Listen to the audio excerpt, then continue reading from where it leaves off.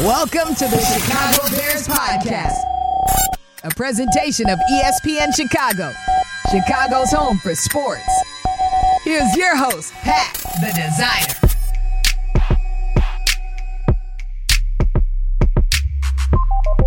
Bear down, Bears fans. The week is coming to a close. Another day closer to training camp, and we got the good kid in the building. Yurko's here with us for another Friday. Of course, Pat the Designer back at it again. This is the Chicago Bears Podcast, and Yurk, I'm going to let you do the talking because I really want to get your opinion straight out of the gate. No interest. Hit like, subscribe, all that good stuff. 5 stars. Yurk, a week after saying the Chicago Bears would make the playoffs, yeah, Colin Cowherd says that Justin Fields is a bust. Interesting. Based off of Justin Fields saying that he believes he's a top 5 running quarterback of all time. He listed his 5, talked about how Cam, Randall, MVP, Super Bowl appearance, blah, blah, blah. Steve Young, he threw in there as well. 4-time champ. He threw Bobby Steve Douglas. Young. Bobby Douglas used to do it all the time. Some great names. Before anybody was doing it, he was doing it. But what are your thoughts on what Colin Cowherd had to say about Justin Fields? Well, the first thing you take a look at him, he's a work in progress. We all know that. 100%. They're hoping for improvement this year. He says he'd like to throw for 4,000 yards, which would be a blessing. I would love it. First up, he'd automatically vault right to the top of quarterbacks that ever played in the city of Chicago if you could do that. Because we've never had a 4,000 yard rusher. You know, there's 12 teams. Oh no, 11 teams that have a 5,000 yard passer. Yep, we've never had a 4,000 yard one. 11 teams have had a 5,000 yard passer, and the Bears have never had one. Tampa's had 2. You know that? Tampa's had 2. Tom Brady and Jameis Winston. Yeah. So they've had 2. So, that's the first thing. Our quarterback is a work in progress, so you have to acknowledge that. 100%. Secondly, I don't go to national pundits when I want to find out about local teams. I go to the local guys that cover local stuff because all you get out of national guys are talking points. Mm-hmm. You get a talking point. You get barely the top 5% of anything that's happening within that team or any real knowledge of what's happening with the individual player. And it's just by nature of what they're doing. They got to cover everything. And there's no way in the world everybody can know everything all the time. It doesn't work that way. So anytime you hear, Colin Cowherd, anybody doing the stuff nationally, Mike Greenberg, Dan Patrick, Jim Rome, whatever. Yeah. I don't need to hear it. If I'm going cross country and I can't get nothing on reception and I want to listen to one of these guys, I could stand listening to them for a handful of minutes before I got to turn it and ultimately go to put a CD in. Put a CD in, listen to a CD. You still doing CDs? You still doing the CDs? Who is it? What's your go-to CD? Who is it? Warren Zevon. I respect it so much. Warren Zevon or Bad Luck Streak and Dancing School. Down on your knees and pray. Yeah, it's good stuff. But I don't go to national pundits because they really don't know what the hell they're talking about. It's like me talking about the Los Angeles Angels of Anaheim. What do I know? They got Shohei, who's great. They got Mike Trout, who's great but injured. And they've never been to the playoffs. Okay, great. That's what I know. That's what I can talk about. Yeah. Doesn't really make me a sports expert about the L.A. Anaheim Angels of Anaheim of Orange County. It doesn't. Of Vegas. It doesn't. So I don't worry about it. And then when they contradict themselves in the manner of 5, 6, 7 days, they're going to make the playoffs, but they're not going to do this. Yeah. So it doesn't bother me. It's just that's part of what the national thing is. Yeah. It's all you're going to get. Yeah. You're not going to get anything in depth. You're going to get nothing. You're just going to get some guy that's got to say something so he can keep his name in the news and stay somewhat relevant. That's what you get with those guys. So I'm not upset at them or not angry at them. It's the nature of what they're doing. Yeah.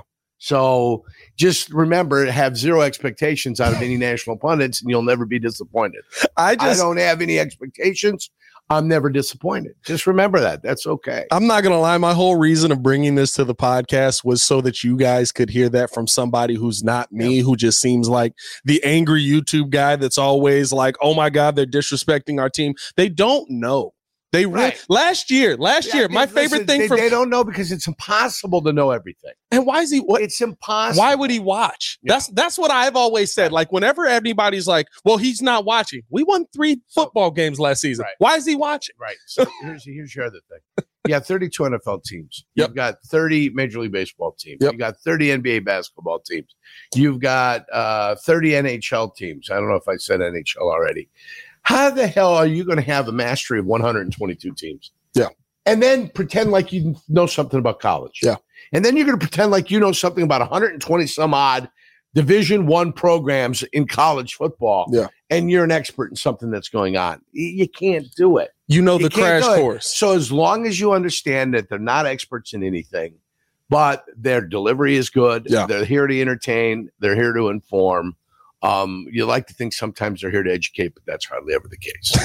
And it's not taking a shot. It's hard. It is what it is. I don't do national radio. You cover Chicago. It's hard to do national radio. I cover Chicago. I like to think that I know a lot about our local teams. And even then, just covering 5, 6, 7 teams, it's not as easy as people think. No, 100%. Yeah. It's always funny to me because you can tell. The one thing that I can always tell about Colin, when things are getting a little slow, he knows who to poke at. Yeah. Poke at Chicago. You poke at New York. Well, you poke at LA. There's a passionate fan base. Yeah. Yeah. You can poke at it and they'll be quick to defend. Though if you poked the White Sox, nobody cares. It feels like the White Sox are poking themselves sometimes. Take like, that however you want to take that. It's like take that however you want to take. It's poking the dead possum. Only the White Sox is the dead possum that's not playing possum. It's actually dead. Yeah. It's actually dead. One of the greatest Geico commercials of all time. Can I tell you, since we opened it up right away, Let's do it. I'm going to give you some. I heard something on our air the other day. Somebody telling me that a breakout year for Chase Claypool would be 800 yards.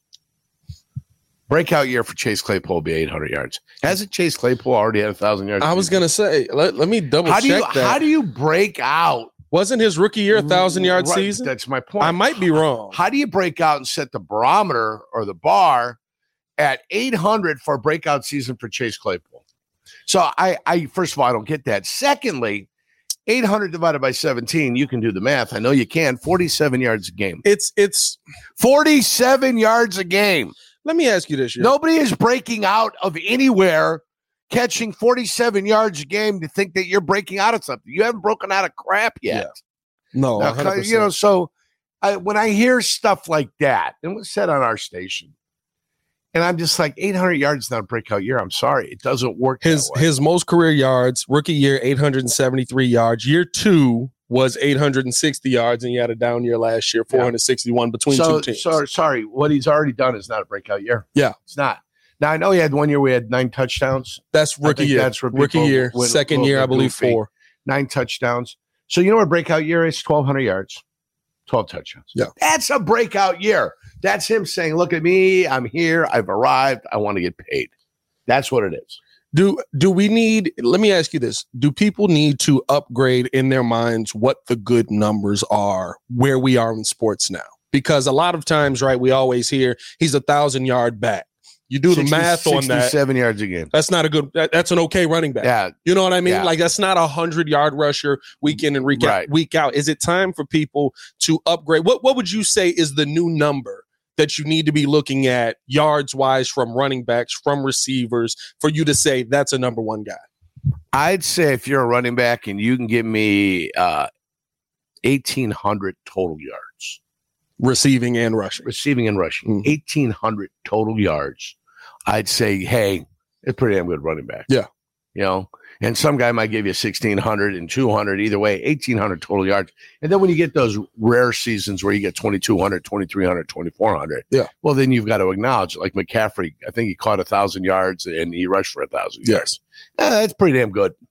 It's pretty damn good. It's still got a ceiling of what you want to pay that guy because he's running back, but that's pretty good. But he's setting himself apart. Right. Yeah, you're in pretty good shape. LaDainian Tomlinson, I think, was one of those guys. Marshall Faulk was one of those guys. Yeah. Any guy that's rushed for 2,000 yards, obviously. Corey Dillon did that. Jamal Lewis did that. I think Derrick Henry did that. I believe D. Henry does have a 2,000-yard rushing season. Yeah. So, I mean, if you do that, and it's one season, it's tough.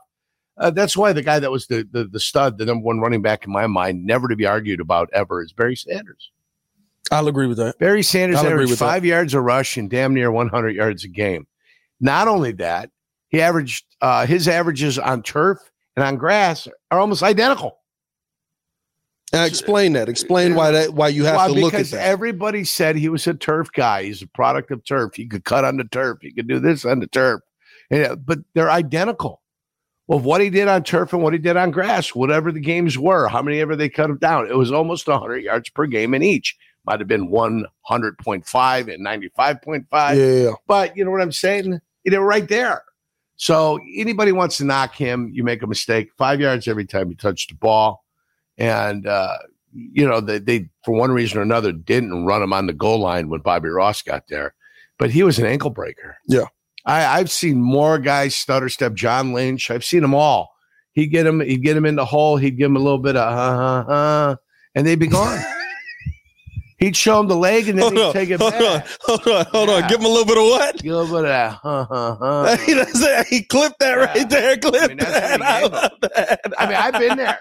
I've known. He gave me the and then he was gone. And then on his way, I'm getting up off the ground. On the way back, he tripped over me. Oh, that's going to be He didn't realize I was still there. I was so unathletic, I couldn't get up quick enough.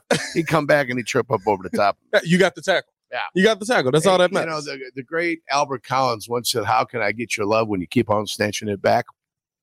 How could I get Barry's leg when he kept on snatching it back? Show your little leg and took it away. Give it to me, and he'd just take it away. It's like my prom date. She showed me it, but then she took it away.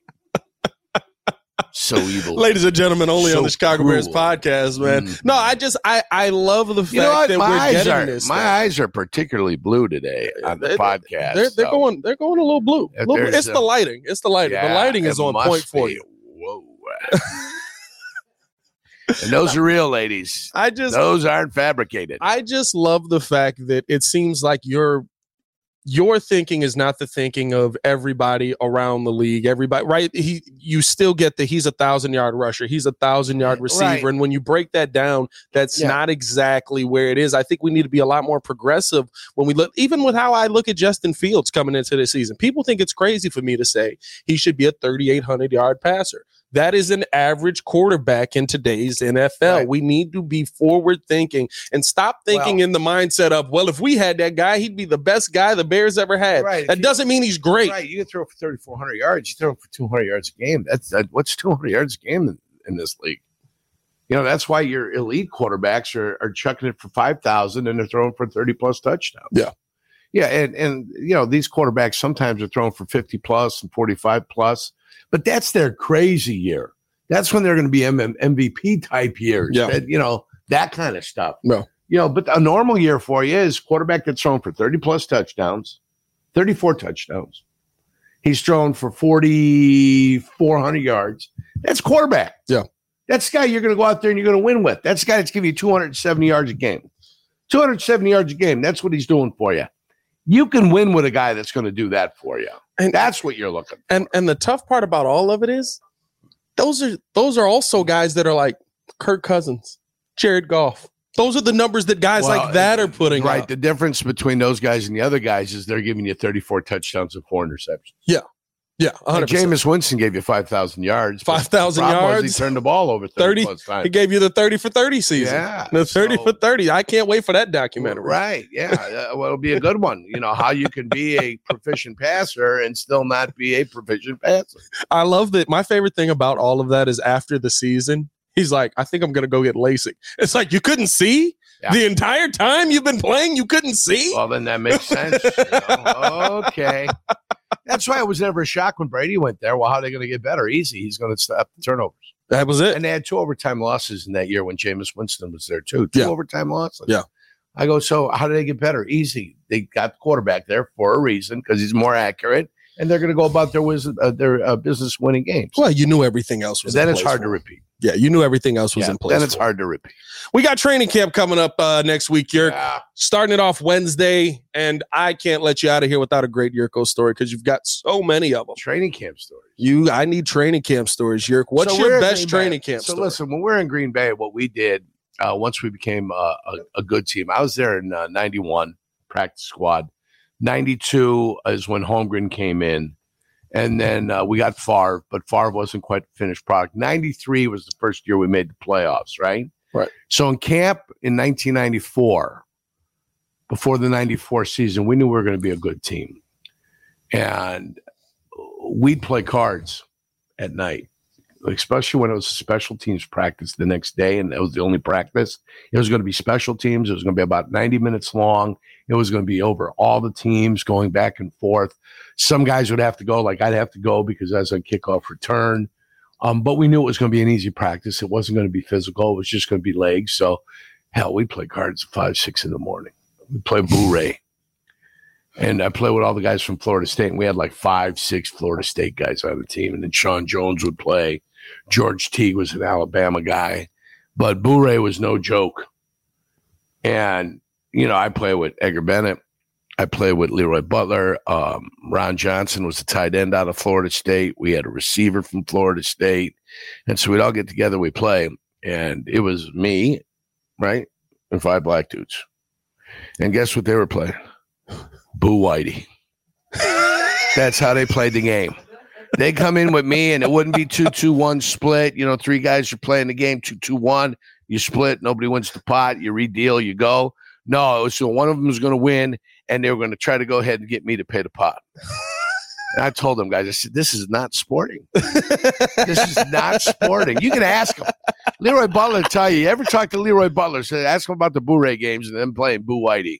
And Whitey was me. And that's who they were coming after. So, but we used to have fun. We played cards all the time. Training camp, we played cards.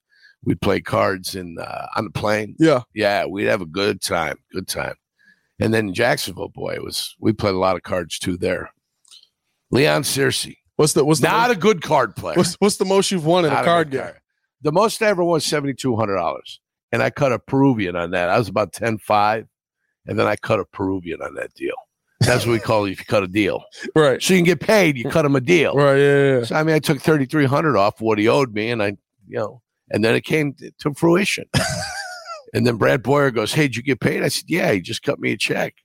He goes, "That mother." And he went in to get paid too. No, he didn't get paid. No, he didn't get paid yet. It's the end of the season, champ. We just lost in the playoffs. I said, if you don't get your money now, you ain't never going to get your money. So, but yeah. And the most I probably ever lost was $3,000.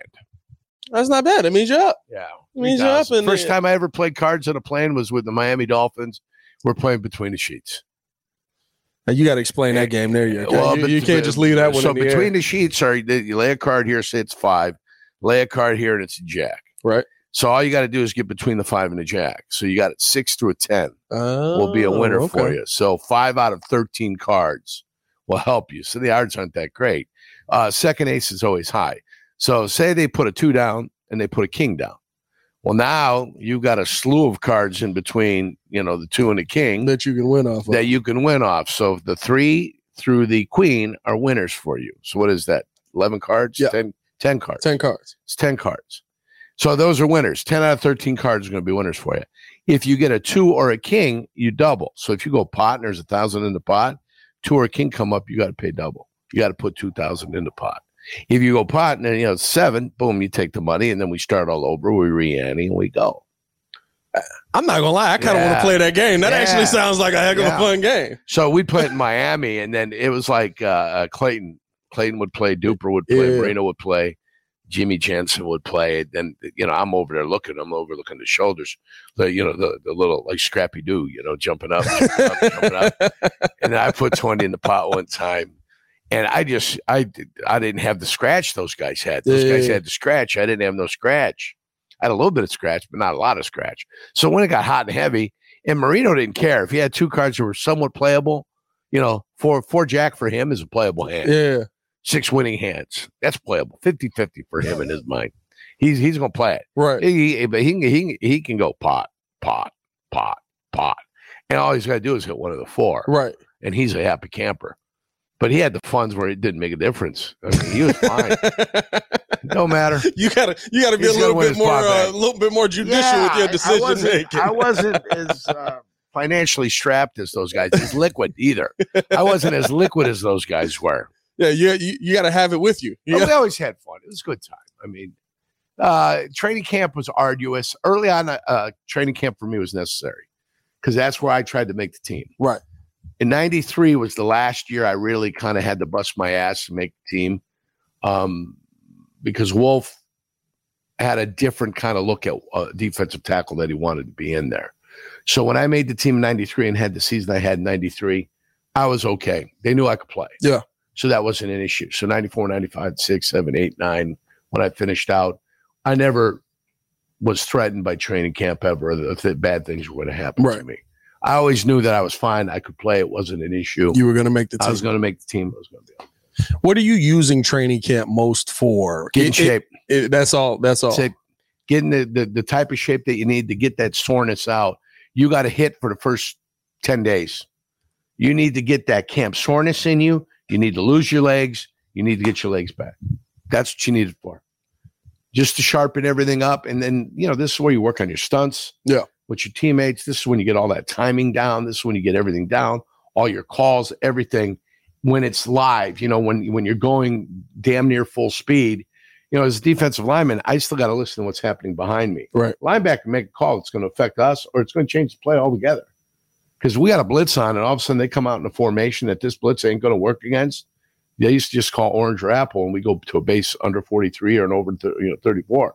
They go back just to base defense. Right. So you had to be listening, and if it went apple, orange, you had to know what the hell we were doing. So.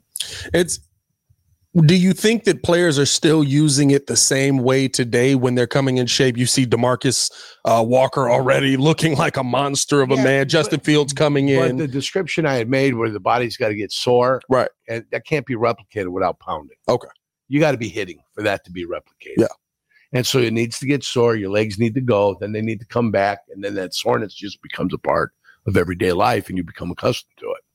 It never goes away. You just become accustomed to it. That's how it goes. You end up being sore for the better part of 4 or 5 months. Then you manage it. Then you manage your soreness. Yeah. And the older you get, the tougher it is. Those young kids are spry as rutting bucks. They don't care. They like the soreness. They're flying around there all the time, nose in the air. Who can I hit? Who can I go after? What can I do? Yeah. Meanwhile, the old guys are always looking for breaks. Like when I was young, Rich Moran and oh God, what was his name? Jimmy Campen was the center. Yeah. And they go, man, slow down. Ronnie Hallstrom, slow down. What are you doing? Slow down. Come on. He goes, man, we got to play on Sunday. I said, yeah. I said, you guys are going to be here. You guys are cashing the big checks. I'm on the practice squad. They pull me aside and say, hey, we got to give him a look. We got to give him a look. Okay. I go, so I got to have the delicate balance of how I do it. Yeah. So have the coaches hate me and be fired, or have the players hate me and still have a job. So it's easy. I was on the practice squad for 2 years. Yeah. You let the players hate you. But if a guy's hurt and is injured, then he doesn't want to be messed with. Yeah. You just got to know. Form up, boom, you let him go, let him do what he needs to do. So, yeah. That's the that's the insight right there. That's the insight well, right there. I had to make it. Like I said, training camp was always important for me. I had to make it. 90 in Miami, 91 in Green Bay, 92 in Green Bay, 93 I made the team in Green Bay. Then I had the year I had, and then I was fine after that. When you're looking at what the Bears are coming into in training camp this season, what's the storyline you're most focused on, or what player? Oh, there's only one storyline. It's Justin Fields and the development that Justin Fields has. The concern of the offensive line, can they mesh together? Will Tanyan push Kmet to the point where Kmet becomes expendable? Because Kmet he's an okay tight end. Yeah. I mean, he's nothing spectacular. He's not baby Gronk. Right. He's not baby Gronk by any stretch of the imagination. So we'll see what that dynamic looks like, and maybe they can propel each other to make the tight end position viable. Will Claypool become a player, or won't he become a player? And what are they waiting for in signing a defensive end like Yannick Ngakoue to rush quarterback? What are you waiting for? I mean, especially after right. If that's the one thing you might need, you need to put pressure on the quarterback. Guess what? Pressure on your quarterback helps your quarterback. Especially helps your quarterback. You understand? 100%. Because it gets you off the field. It gets him back onto the field, and it helps your young defensive backs that have been developing over the course of time. Then Eddie Jackson, is he going to be able to rebound and be the guy that he looked like he was going to be last year, as opposed to the guy he was 2 years ago? Yeah. When we had Carm on the pod, I said that the best thing that Ryan Pace ever did for Mitch Trubisky in 2018 was give him Khalil Mack.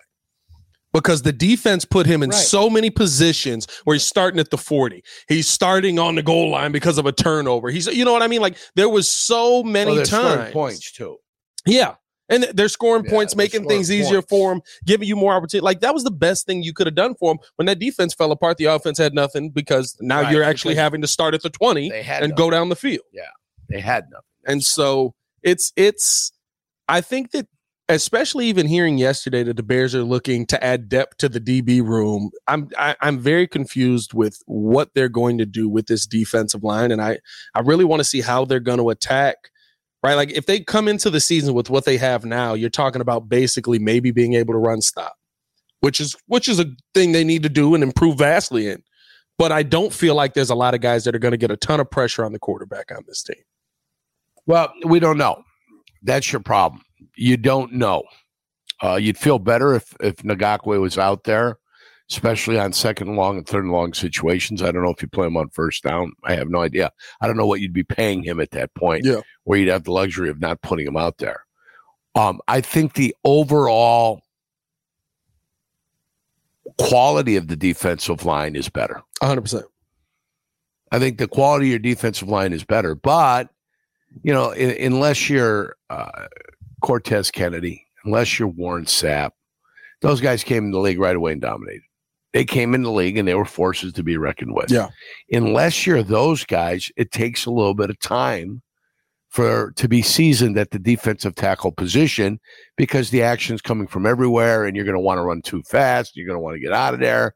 You got to learn how to slow things down. I don't even think Marcus Stroud and John Henderson were studs their first year in there. It took them a little bit of time. And then once they kind of figured it all out, then those guys were mainstays for 8+ years with Jacksonville Jaguars, and they were dominant. Yeah. And they made life easy on anybody that was coaching them. So, can they have that ability? Might they have that talent? Maybe, but it has to come to fruition. It feels like we have a lot of the other guy on this team right now, right? Like, I look at a guy like DeMarcus Walker or even Andrew Billings, right, who they come in with nice sack season. Rasheem Green, right, like they coming off of 7 sack seasons, different things like that, but they were the beneficiary of the focus being on somebody else. Sure. Are they going to be able to replicate that here in Chicago? Right. I think that's why you try to go get a Yannick Ngakoue. Right. That's why you try to go find somebody who can be the focus. Rushing next to Reggie White is a whole lot easier than rushing next to Gabe Wilkins. Yeah. You know what I'm saying? Yeah. Or if Reggie's not there and you're with Sean Jones, good pass rusher. I think he had 100+ sacks in his career, but Sean Jones wasn't Reggie White. Yeah. You know, nobody said, hey, let's focus on Sean Jones. Everybody was focusing on Reggie White. So, yeah, rushing with Reggie is a whole lot easier. So and not only that, but when you have Reggie, you're kind of dictating what they have to do. And you could tell what they're going to do pre-snap, how they plan on tackling them. Are they going to chip with the back? Is there a tight end that's going to come in and secure him with the tackle? Or are they going to slide 3 over to Reggie? And you're going to get half a guard if you're playing over the offensive guard, and you're going to get the center coming to punch you in the face. So, you know, the slide. So you kind of know what's happening and what's not happening. And then you can kind of dictate what you want to do off of that. Right. But, I mean, that's the great thing about having an elite pass rusher. You kind of, it makes you force their hand, and you know what their hand's going to be. Once you get pre-snap, you know exactly how they plan on blocking it. And when those guys aren't in there, they can attack you a little bit. Well, yeah, they can do what they want as far as protection, because you got no elite pass rusher out there. Right. No, 100%. And we don't know if there's anybody that's going to be elite on this pass rushing unit. We don't know. Feels like they're riding with the rookies. Feels like they're going to say, listen, Javon, Zach, get out there and let's see what we got. If you can go through the season and have 40 sacks after having only 20 last year, yeah, I think you're a whole lot better. If a defensive lineman is your leader in sacks this year as opposed to your safety, I think it's a whole lot better. It does make a difference when your best pass rusher as a defensive lineman is the guy not starting 30 yards back. You know what I mean? Hey, we appreciate you guys for tuning in and rocking with us for another episode of the Chicago Bears podcast. Your eyes are coming through real blue, so make sure you check us out over on the YouTube side and tune in with that. As always, it's your boy Pat the Designer back at it again. The Chicago Bears podcast. Bear down.